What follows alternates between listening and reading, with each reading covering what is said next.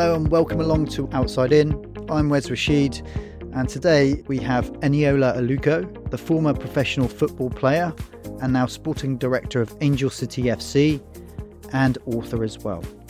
When I thought of guests, by the way, of who I wanted to be on this podcast, Eniola was the first name that sprung to mind here. And if you listen to this full episode, this is a story of dual heritage and embracing her hyphenated identity, which she's had to come to terms with throughout her life.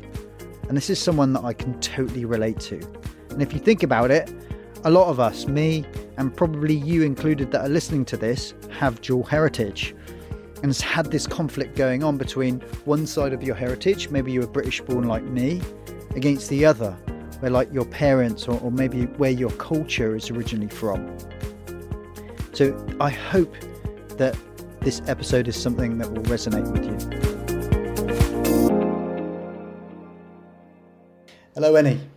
Hi, how are you doing? Thanks for having me. It's my pleasure. What I'd like to do is let's start by taking us back to the early years. What was it like for you growing up as a British Nigerian person in Birmingham during the 80s and 90s? I was very much sort of the girl that played football. That was a big part of my identity in my local estate in Kings Norton, Birmingham. And I grew up with a lot of boys in the local area. There wasn't many girls around, and I sort of gravitated to the boys, and I really built my identity really around football. And so was a popular kid, really enjoyed my childhood sort of playing out and having sport as really my passion point. In terms of sort of the Nigerian side, I heard Yoruba spoken in my house by my mom and my other relatives, but we never really spoke it. I wish we did, actually, because I understand everything in the language, but I'm not very confident speaking it. And I haven't necessarily developed the sort of intonations that come with Yoruba. But I didn't really embrace the Nigerian side until very, very much later when I went to university and started to travel and started to have enough money to travel myself. So I was very much sort of the young Brummy girl who played football that then went on to play for England. And it's really interesting for me when I think about identity. We're all such layered and complex and multi-hyphenated people in different ways, and sometimes you don't embrace certain sides of your identity until much, much later in life. Sometimes you suppress it, sometimes you are embarrassed about it, or that it's not, you don't exist in this sort of like, this is my identity, this is who I am. Sometimes it takes a little while. And now as a 35-year-old woman, I feel much more rounded in who I am, in terms of both sides of my identity and then other aspects of that as well. So I'd like to touch on your book, They Don't Teach This, which is a great book. I've read it front to back a couple of times. Thank you so much. And one of the reasons why I love it so much is you're very open and honest about some of the challenges and adversities that you faced. But there's a chapter in the book that really stands out for me, and that's called Embrace the Hyphen. Yeah. So let's start there. What does embracing the hyphen mean? So I think that my experience has been that I really kind of encountered a whole nother side of my identity later on in life, whereas I was much more comfortable with one side of my identity much earlier on in life. And so embrace the hyphen is really about embracing the multi-dimensional sides of ourselves, embracing the things that make us so layered and interesting and complex, rather than being stuck in one box that makes you feel comfortable because society has kind of created that box for you. So whether you're a mother and a businesswoman, whether you're British Nigerian or Arabic English, or an entrepreneur that also plays football, there may be so many different intonations of your hyphenated identity, but it's about embracing all sides of that. Because often we live in a world where it's like, you have to be that or you have to be this. You have to believe in that, and if you believe in that, you cannot believe in this. There's no nuance, there's no balance. So embrace the hyphen was really about saying, embrace all sides of yourself that make you layered and interesting. And in the book, I talked a lot about, the British Nigerian side, but it could be anything. And it's something I feel very passionately about. I want to continue to develop, a brand that really celebrates that through travel, a brand called Hyphen. So yeah, that's what the chapter was about. And I really buzz off it when people say that they enjoyed that chapter, because that was my favorite chapter too. That's great. How did meeting other British Nigerian people change your perspective on your own heritage? I don't think it changed my perspective. It just made me really celebrate it in a way that, you feel proud of your heritage. I think the pride comes out even more when you are with people that are the same as you, who also celebrate that heritage. And we celebrate it through food, through music. I think that having Nigerian friends, British Nigerian friends, makes me feel so proud of what they're doing and what they're achieving. Nigerians are very ambitious people. There's a saying in Nigeria called Nigerians don't carry last, or no, they carry last, which effectively means like Nigerians are never going to be last, that we're always trying to be at the front of the queue. And, it's Sure. it's a culture that really is aspirational.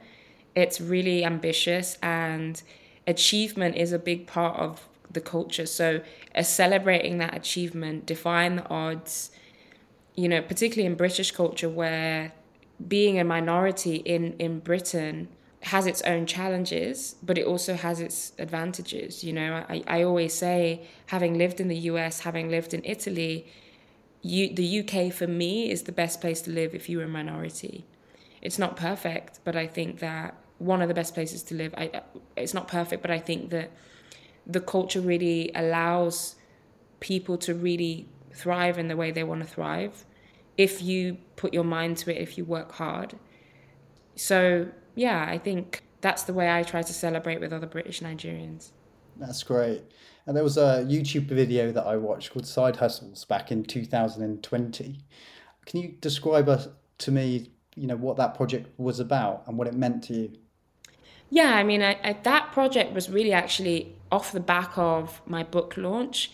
And it was actually about launching Hyphen, which is the brand that I launched inspired by the chapter Embrace the Hyphen.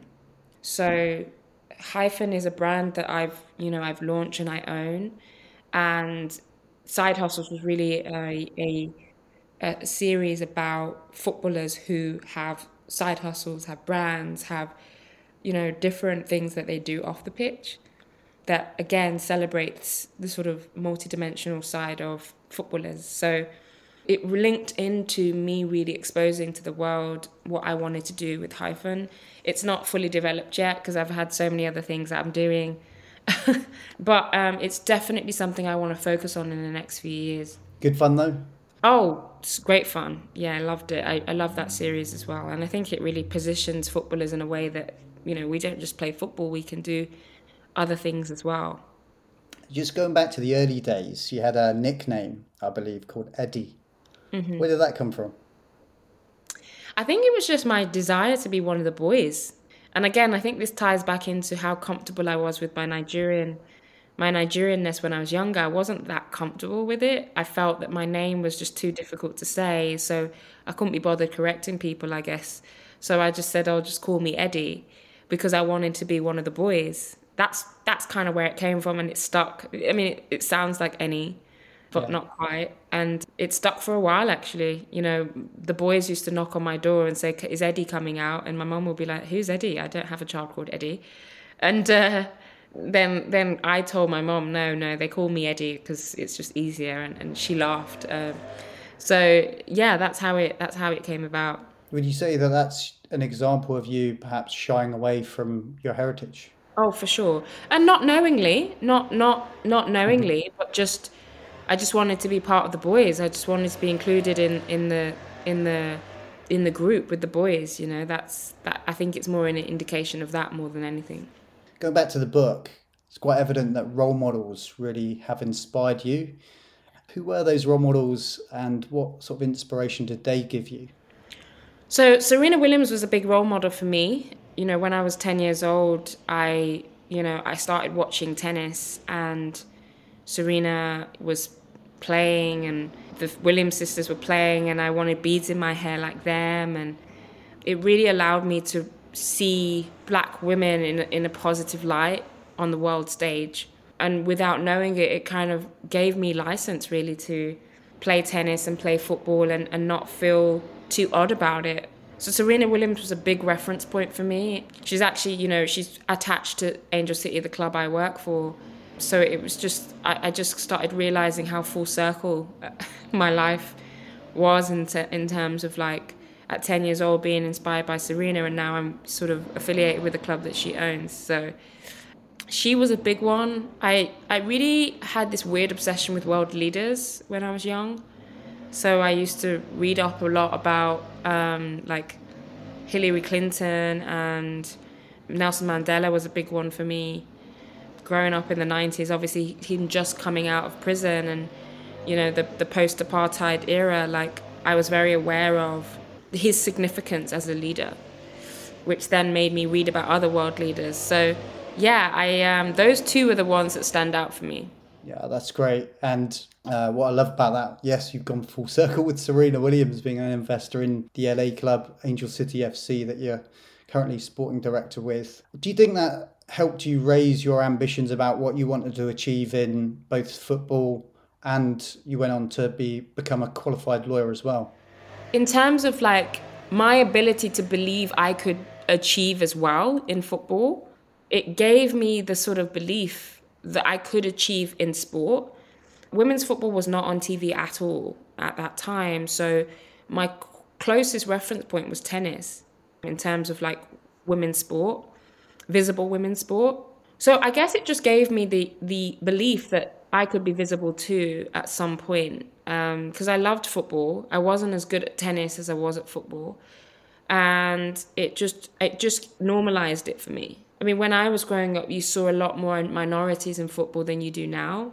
I guess sort of the money in the game has meant that some of the sort of inner city kids, if you want to call it that, or lower socioeconomic families with kids that play football have kind of been sort of excluded a little bit.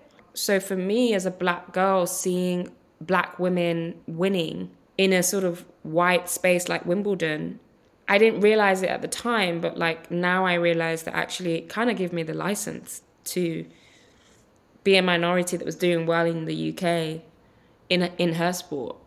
Remember in the book you mentioned, I believe there was a career counsellor that tried to talk you down in trying to achieve your set ambitions. And I love the fact that you could see past that and you continue to try to be as ambitious as possible to fulfill your potential. One of those areas, as you mentioned, is the 102 caps that you played for England, which has nurtured clearly a sense of resilience in you to keep pursuing your potential. So can you explain to us how being involved in sport has nurtured that sense of resilience in you? I think the sense of resilience really comes from my family. It comes from knowing that I come from a family of achievers. My grandfather was a leading economist in Nigeria. My father was a senator and had a successful career in politics. My maternal grandfather was one of the leading registrars of the universities in Nigeria. My mother was a successful entrepreneur/businesswoman. My brother's a professional footballer. So if someone's sitting there telling me that you can't do this and you can't do that, it just doesn't sit right with me because I haven't been surrounded by failure in my life. I've been surrounded by people who've always achieved something beyond maybe their expectation or other people's expectations of them. I've been surrounded by education. I've been surrounded by intelligence and entrepreneurship. So I think my resilience in those moments where people are trying to project failure onto you or trying to project their own limitations of you onto you, it just becomes a bit of a defiance because I think, well, that's just not my reality. So I think that whether it's, the England coach or, it's the careers advisor in college, it doesn't really matter. I think my message to a lot of people is always like, well, that person's view of what you should or shouldn't do is their view. It's not your reality, it's not the gospel. So it's the most important thing is your view of you and what you do with that and how it empowers you to do whatever you want to do. Because I think the sad thing is a lot of people let other people's view of them dictate what they do, and they end up never achieving what they can achieve. And the whole time, that person who projected their own failure is projecting their own insecurities onto you. Now, again, I didn't know all of this until much later in life when I had really time to reflect. But now I know that's what I try to tell young girls. I try to tell a lot of people, particularly in the, ethnic minorities who are working in corporate spaces or working predominantly white spaces, to say, well, hold on. There are systems in place that are deliberately meant to keep you in your box and in your place. But it's not the gospel, it's not the truth. You may be able to change that, change the status quo. Don't allow that to limit you as much as you can. And it's very, very difficult because these systems are deliberately built to keep certain people in certain places. But ultimately, it's down to you to figure out how to defy that or change that or scale that or achieve more than, what maybe society expects you to achieve. Part of that resilience is also having to work through your own challenges, and you've taken a few hits along the way. Women's football, when you first started playing, right the way up to I think 2012, the GB Olympics team, it wasn't so prevalent, so you had to pay to play, as an example, when you first start playing football. But you found a way to do that whilst also training to be a lawyer. I take it you're a goal-orientated person, Annie? Yeah, I am. And I'm a person that just wants to do things that make me feel alive and valued and passionate about what I'm doing. How hard was that, though? Yeah, it was really hard. I mean, training to be a lawyer and playing was difficult because I had to kind of balance two very demanding things. But becoming a lawyer, I knew was going to really set me up for the future in a way that allowed me to really understand how to navigate, a lot of different things for other people, but also for myself. If you are, if you are a person that understands your rights, understands what's wrong and what's right, what's doesn't quite feel fair, you're less likely to be violated. And the law really allowed me to understand the boundaries that people cross and the boundaries that people stay within. But it also allowed me to do that for other people. So representing other people is speaking on their behalf often when they don't even know if they're being violated or the contract's not right or they're not being paid well enough. Or all of these things allow you to say, no, I can help you there. That doesn't seem right. And my legal training allowed me to do that. Just touching on that, there was an incident where you helped increase the salary cap for the England players as well. Yeah. It's just worth mentioning that too. Can you talk us through that situation? Yeah, I think after the 2008 World Cup, there came a point where I think the players sat down and were like, well, it's costing us to play for England. A lot of us had to take unpaid leave. A lot of people were working sort of 2-3 jobs whilst representing their country. And it just wasn't sustainable. And so, we talked about as a group, okay, how do we improve this? And I said, well, we need to write a letter. We need to demand as a group that salaries are increased, on the side of the players. And I worked with the PFA to do that. And it was done. It was achieved. And I think it was probably the first time ever that the England team, women's team, came together and said, okay, I think we deserve more. We'd qualified for the World Cup. We got to the quarterfinals of the World Cup. So it wasn't a disaster. So we all felt that we deserved more. And I was kind of the leading voice with my legal background to explain why. Yeah, that's great. And for context, you're getting 40 pounds a week, I believe. Yes. You managed to increase that salary to about 16 grand or something. Yes. And really that's been the baseline of significant increases over the last 10 years. Now the women's team, I'm sure, are being paid very, very well. Obviously now winning the Euros, I'm sure they would have got really, really healthy bonuses that are life-changing. You can put a deposit down on your house, or, those are the types of things that, players want to be able to say, okay, I'm playing for this, I'm able to help my family, whatever that may be. So it needed to happen at some point, and I'm just glad I was part of the initial stages of, just improving and professionalizing the women's game on the England side. That's great. Now, I want to talk about the successes and failures in your life. I'll do that by playing a game with you, if that's okay, called Snakes and Ladders.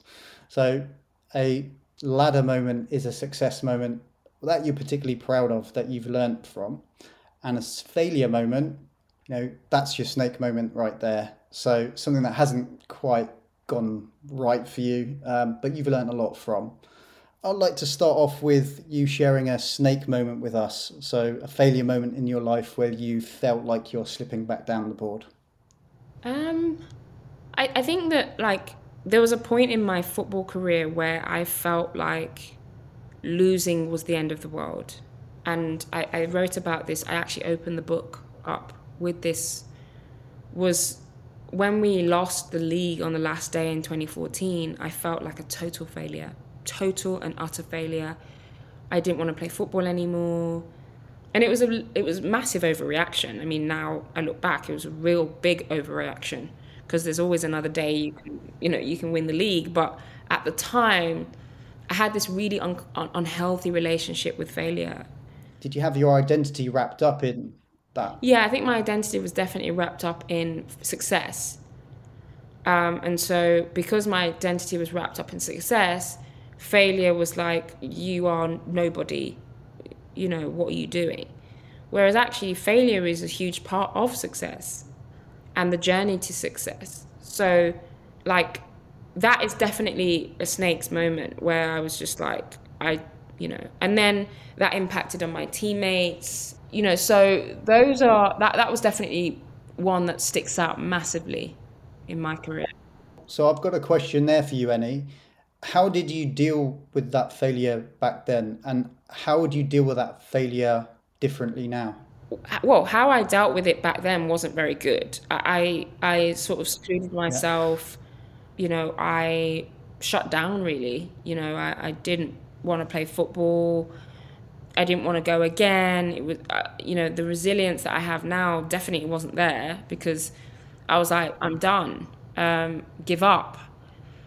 And then obviously gradually over time, I was like, that's ridiculous. Like, you start pre-season again, and then you sit down, you talk about why you failed, and you go again. And we did, 2015, we won the double, so it made up for it anyway. But actually, it took too much time, I think, for me to, really respond from that particular failure.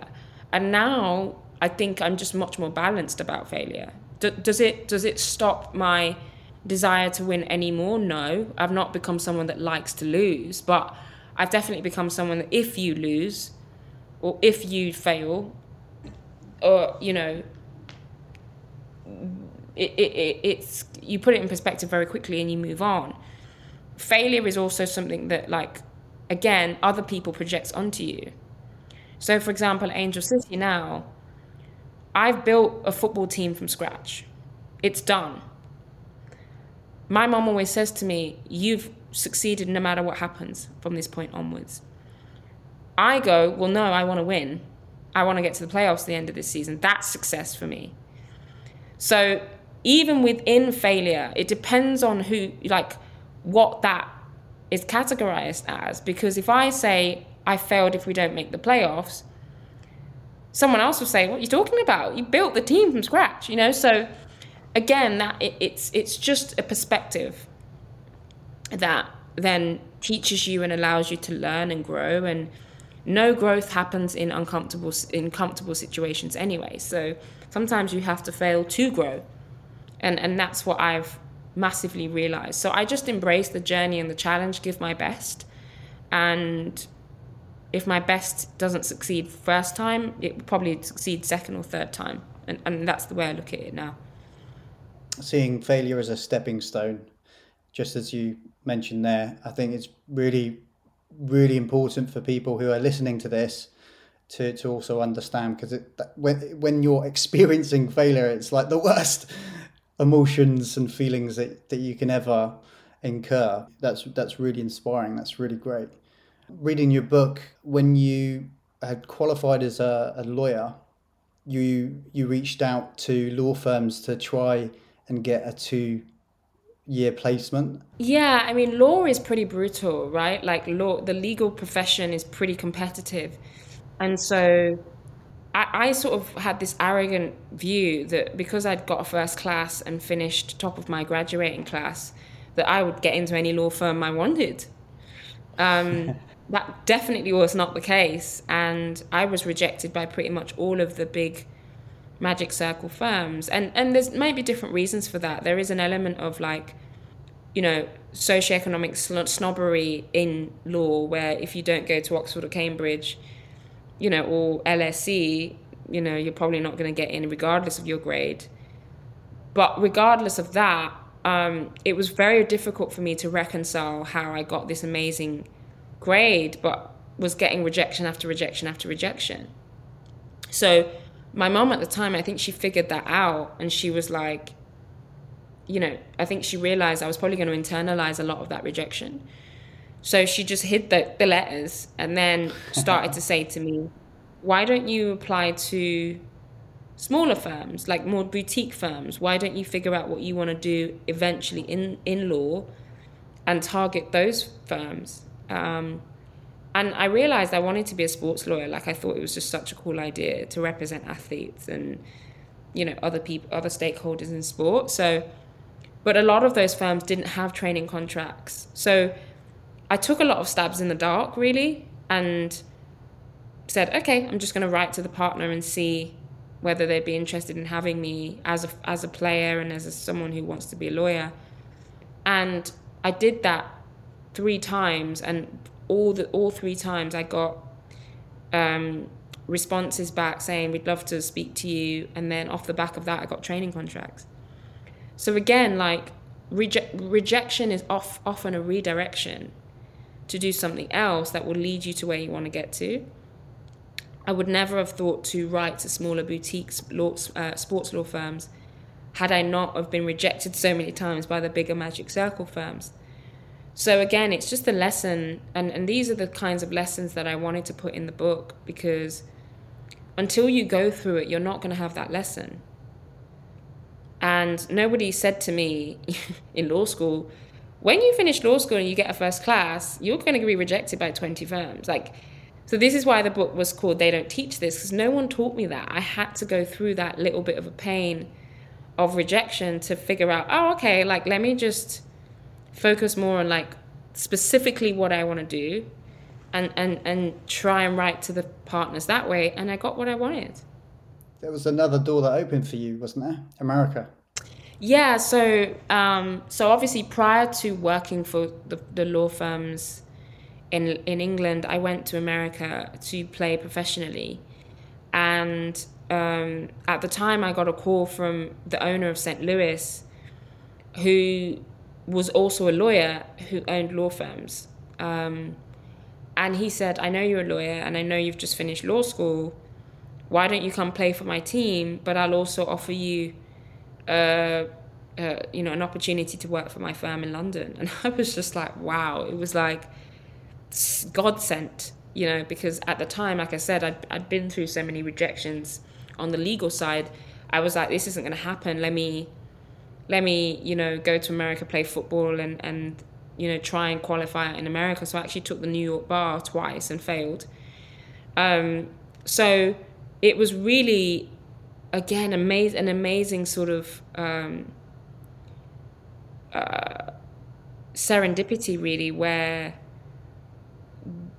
the club I wanted to go to in St. Louis also allowed me to progress the legal side of my career too. That's great. And what was it like playing in America at that time? It was amazing. It really was, because before I left for America, women's football was very much semi-professional, probably even amateur at the time. professional standards weren't really there. I was playing for Chelsea at the time, but Chelsea, had not invested at all in the women's team. So it was kind of a hobby, really. So to uplift that and go to America and play in the professional league that was being created, felt amazing. To be paid a proper salary to play football felt amazing. And then I had a really amazing coach called Jorge Barcelos. He was a Brazilian guy who just had a real infectious appetite for football that really rubbed off on me. So I remember him saying to me, you play like you're in a straitjacket. Like, why don't you play like how you used to play as a kid? Like, just don't think about it too much. And he really released me from a lot of this tension that I had. Like, oh, I've got to score, I've got to achieve, I've got to score. And counterintuitively, by not thinking about it too much, I scored more goals. That's great. So the combination of a great coach, a new opportunity at 21 years old to go to another country, working for a club that had the owner who gave me a law job, like all of that, it was just perfect and allowed me to really expand my horizons at such a young age. That's great. And you had to move, I believe, from St. Louis to Atlanta. And how did that come about? Yeah, so unfortunately, the first year at St. Louis went really well. We finished in second place. And then the second year, I think the owner had over-leveraged himself in the first year and probably paid too many high salaries. And so just couldn't carry on investing sustainably anymore. And so the club announced that they were folding, and it was very sad because I'd really felt quite rooted in St. Louis at the time. And so the opportunity came up for me to leave and go to Atlanta. I'd had a very good season as well in the first season at St. Louis. I finished top scorer, I think, certainly of the team, and I think in the league at the time, maybe top 2.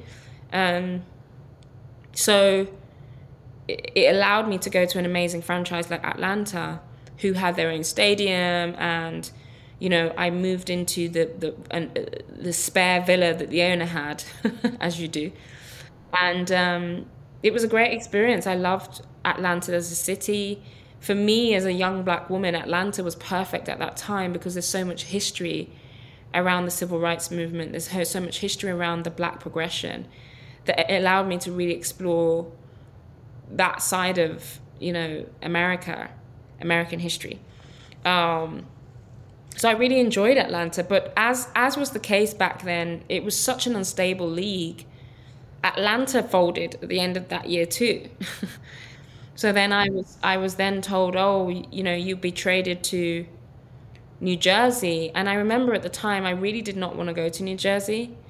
And I begged the owner and I said, please do not trade me there. And he traded me there. And I think from the minute I got to New Jersey to the end of the season, I just wanted to leave. I wanted to go back home because I just felt so unsettled. And what was it about? What was it about New Jersey? Was the conditions? They weren't investing in the club. What was it about? Yeah, they weren't investing in the club. It was, they just did things by the bare minimum. I hadn't heard a lot of great things about the culture of the players. I wasn't a fan of New York. Or New Jersey, actually. For me, it's really important to live somewhere that I can connect with. London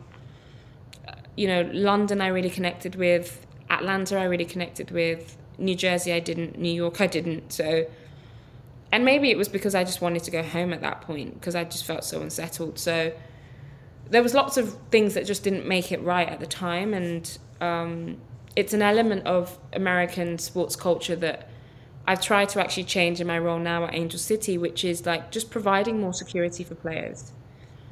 So yeah, that it was an experience I needed, but I think it was time to come back home after 3 years. How have you seen US football change now that you're sporting director of Angel City FC? Well, it's definitely more stable now. The league is 10 years old and there's much more financial stability, although I think in comparison to the rest of the world, it's still very, very conservative in its spending. I've tried to impact the side that I experienced as a player was negative, which was this constant threat of being traded, this sort of anxiety around, having to move without really players being able to control that. So at Angel City, I implemented a no trade culture, which meant that for a year at least, players wouldn't be traded unless they requested to be traded, which really showed a commitment to those players. It showed that we wanted to believe in players. We wanted to ensure that players felt comfortable performing without threat of like, oh, you're not very good, you're gonna go. So, these are the things that I've tried to implement, and I think it's worked. I think the players appreciate it, and as a result, I think there's been much more intrinsic value in the performances that they've put out. So one of the reasons why I'm so desperate to get to the playoff is so that I can say, or we can say as a club, well, we did it slightly differently and we still achieved. And I think it will encourage other teams to do what's right by players and feel comfortable that it wouldn't lead to failure. It can lead to success. Just want to take a moment to kind of look back at your career. The GB Olympics team back in 2021, it seemed like a defining moment for women's football. What impact did that have on you personally, as well as your career as a footballer? Well, I actually remember during the year leading up to the Olympics, I just returned from New Jersey. So it was a really difficult time for me. I was very disillusioned with football. And I moved back to England. I moved back to Birmingham to play for Birmingham. And that didn't really work out because I was studying as well, studying for what they call the legal practice course, which is to sort of, it's the course that you have to do between your degree and training as a lawyer. And that was quite demanding. So I actually went into the Olympics thinking that the Olympics was going to be my last tournament and I was going to retire at 25. Really? Does that sound crazy now? It sounds really bonkers because who retires at 25? But I just didn't see any value in where women's football was at the time. I found it very unsettling. I wanted to focus on my legal career that was much more secure, paid me better, made me feel better as a woman, as a person. So the Olympics really changed everything. It inspired me again. It reinvigorated my passion for football. And after the Olympics, I went to Chelsea and never looked back. I was at Chelsea from that point for 6 years, from 2012 up until 2018. And we won lots of trophies. It's the club I support. I have lots of, close friends and family there. I was... had a really good relationship with the likes of Bruce Buck and Michael Emenalo, who were leaders in the club. So the Olympics really was a watershed moment, not just for women's football, but for me and in my career. So I was really grateful for the 2012 Olympics, obviously at home too, in London, and it really made me fall in love with London as well. Well, another sporting event that was only recently attended at was the European Cup final, England and Germany. Oh, yeah. That date is the 31st of July, which happens to be my younger brother's birthday. So there's like double celebrations going on, Annie. Oh, wow. So did you go to watch it? I did, of course. Yeah, I was there live. And again, just a watershed moment for the women's game. There's been a lot of investment put into the women's game in England over the last 10 years. There's been a lot of investment in the women's national team and the men's national team. And so after back-to-back semi-finals, it was like the opportunity to really cross the line and win that trophy. You saw, obviously, the men's team get to the final last year, didn't quite do it. And then the women's team, obviously, win it. So it's really a special story, because after 56 years of waiting, it's amazing that women delivered the trophy. I was so happy for the team, but happy for the journey, happy for the investment, happy for the sacrifices that we've all had to go through for women's football to be where it is now. So I think it just felt like a really seminal moment for the past, present, and the future of English women's football. And to be part of that journey, to be part of that story, I just felt so proud, unbelievably proud. I couldn't imagine how happy the players would have been, because they're forever legends now. They will always be down in history as the team that won after 56 years. So yeah, I just felt so proud. We had a great day. I had a box with my friends and family. We went out to the after parties afterwards. We celebrated. So it was great. I had a great time. That's wonderful. Yeah, that's amazing to see as well. I want to just touch on where England needs to go from, or women's football needs to go now. We've been quite vocal in the past about what needs to change. And now you've got this trophy. This is an incredible moment. So what needs to happen? Yeah, I don't know if it's change. I think it's just more evolution of like where the game should be going, in terms of like, how do you capitalize on this moment so that it's not a moment in time, it just becomes an experience, a weekly experience for women's football. My hope is that, and I think it's happening now, you're seeing people buying season tickets for Chelsea, Arsenal, Man City, all the clubs, not just those clubs, all the clubs. Season ticket demand has gone up. I hope that people watch their weekly, watch the women's team, their local women's teams weekly rather than every 4 years. Because what that does is that creates an economy in the women's game, in the same way there's an economy in the men's game, through weekly attendances at games. Broadcasters now are showing the games weekly. So you've got broadcasters like Sky and BBC showing women's football on a weekly basis. So the exposure that the women's game has now is amazing.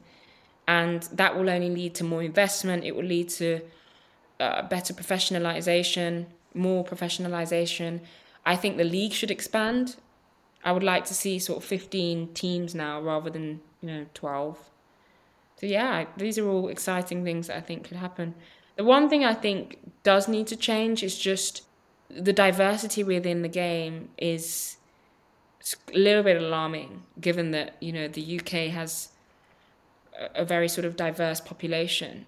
So and I know the FA are trying to deal with that, but for me as a former player former black player, it's a little bit alarming to see. Where do you go to remedy that? Is it like at grassroots level? Yeah, how do you go about changing that? I think it's at all levels. I think, as I said, the professionalisation of the game has meant that the game has moved away from the inner cities and some of these neighbourhoods where lower socioeconomic backgrounds and players live. But I don't think that's solely the issue. I think there's still quite a lot of unconscious bias at the top level of the game. So if I'm a black player that is like on par with a white player and there may be a question mark of why I left a club, that question mark works against me far more than it works against the white player, right? And coaches make active decisions based on unconscious bias. And that's a bit more of a difficult conversation to have, but I think that's a problem. And I know that because if I were to, I recruit players, right? So whenever I'm having conversations about certain players, a conversation about, oh, well, what about their attitude comes up. And I say, well, we didn't have that conversation about the other player, right? So we have to deal with some of the unconscious bias in the game. That means that ethnic minorities just don't necessarily get the benefit of the doubt, whereas, white players do. So there's these things that are multifaceted, multi-layered. It's not one reason, but if you can approach all of these different facets in a way that helps change, then everybody will benefit from that. Yeah, that's great. And you can speak from experience as well, which is really, really powerful. What advice would you give to young women trying to break into the world of football or media? but feeling unsure about themselves? Yeah, I think the advice I would give is that the opportunity is there, first and foremost. And prior to, so probably 10 years ago, the opportunity wasn't there. So take confidence in the fact that many women have done it to give you the confidence that you can do it too. And I would say what I always say, which is, develop your self-confidence, your self-validation, so that when those lights go on and you're on stage or you're on the TV, that confidence comes across. Because no one's going to be able to develop that other than yourself. So, that's what I always try to say. Believe in the fact that the opportunity's there. And in the same way, the same people that took that opportunity probably felt scared too, right? But it's about the confidence to know that you can do it. That's great. And lastly, how would you like to be remembered for years to come? I would like to be remembered as someone who had a lot of integrity in whatever I did. So didn't compromise what really meant the most to me in terms of like money or, compromising my values that I definitely believe, I feel hold very dear to me. I definitely think I'm that person that has a lot of integrity. And if it's going to cost me to hold true to those values, it's going to cost me. And there's a lot of courage in that. I definitely want to be remembered as somebody that was not afraid to go first, to open up the door for myself and other people. And, a trailblazer, pioneer, whatever you want to call it. I'm very proud of that. And yeah, just someone that tried to have as much fun as I could, really. I think sometimes we forget to have fun. I think you're totally right there for sure. And if you're not enjoying it, honestly, I think that's a cue for something as well. I think a lot of people stick to doing things that they actually don't like, and it's a waste of time. Because life is really short. So yeah, I think I'd like to be known as someone that, really loves what I do, and that comes across. That's wonderful. Well, that's a lovely way to end this episode. Thanks a lot, Annie. I really appreciate it. Thank you.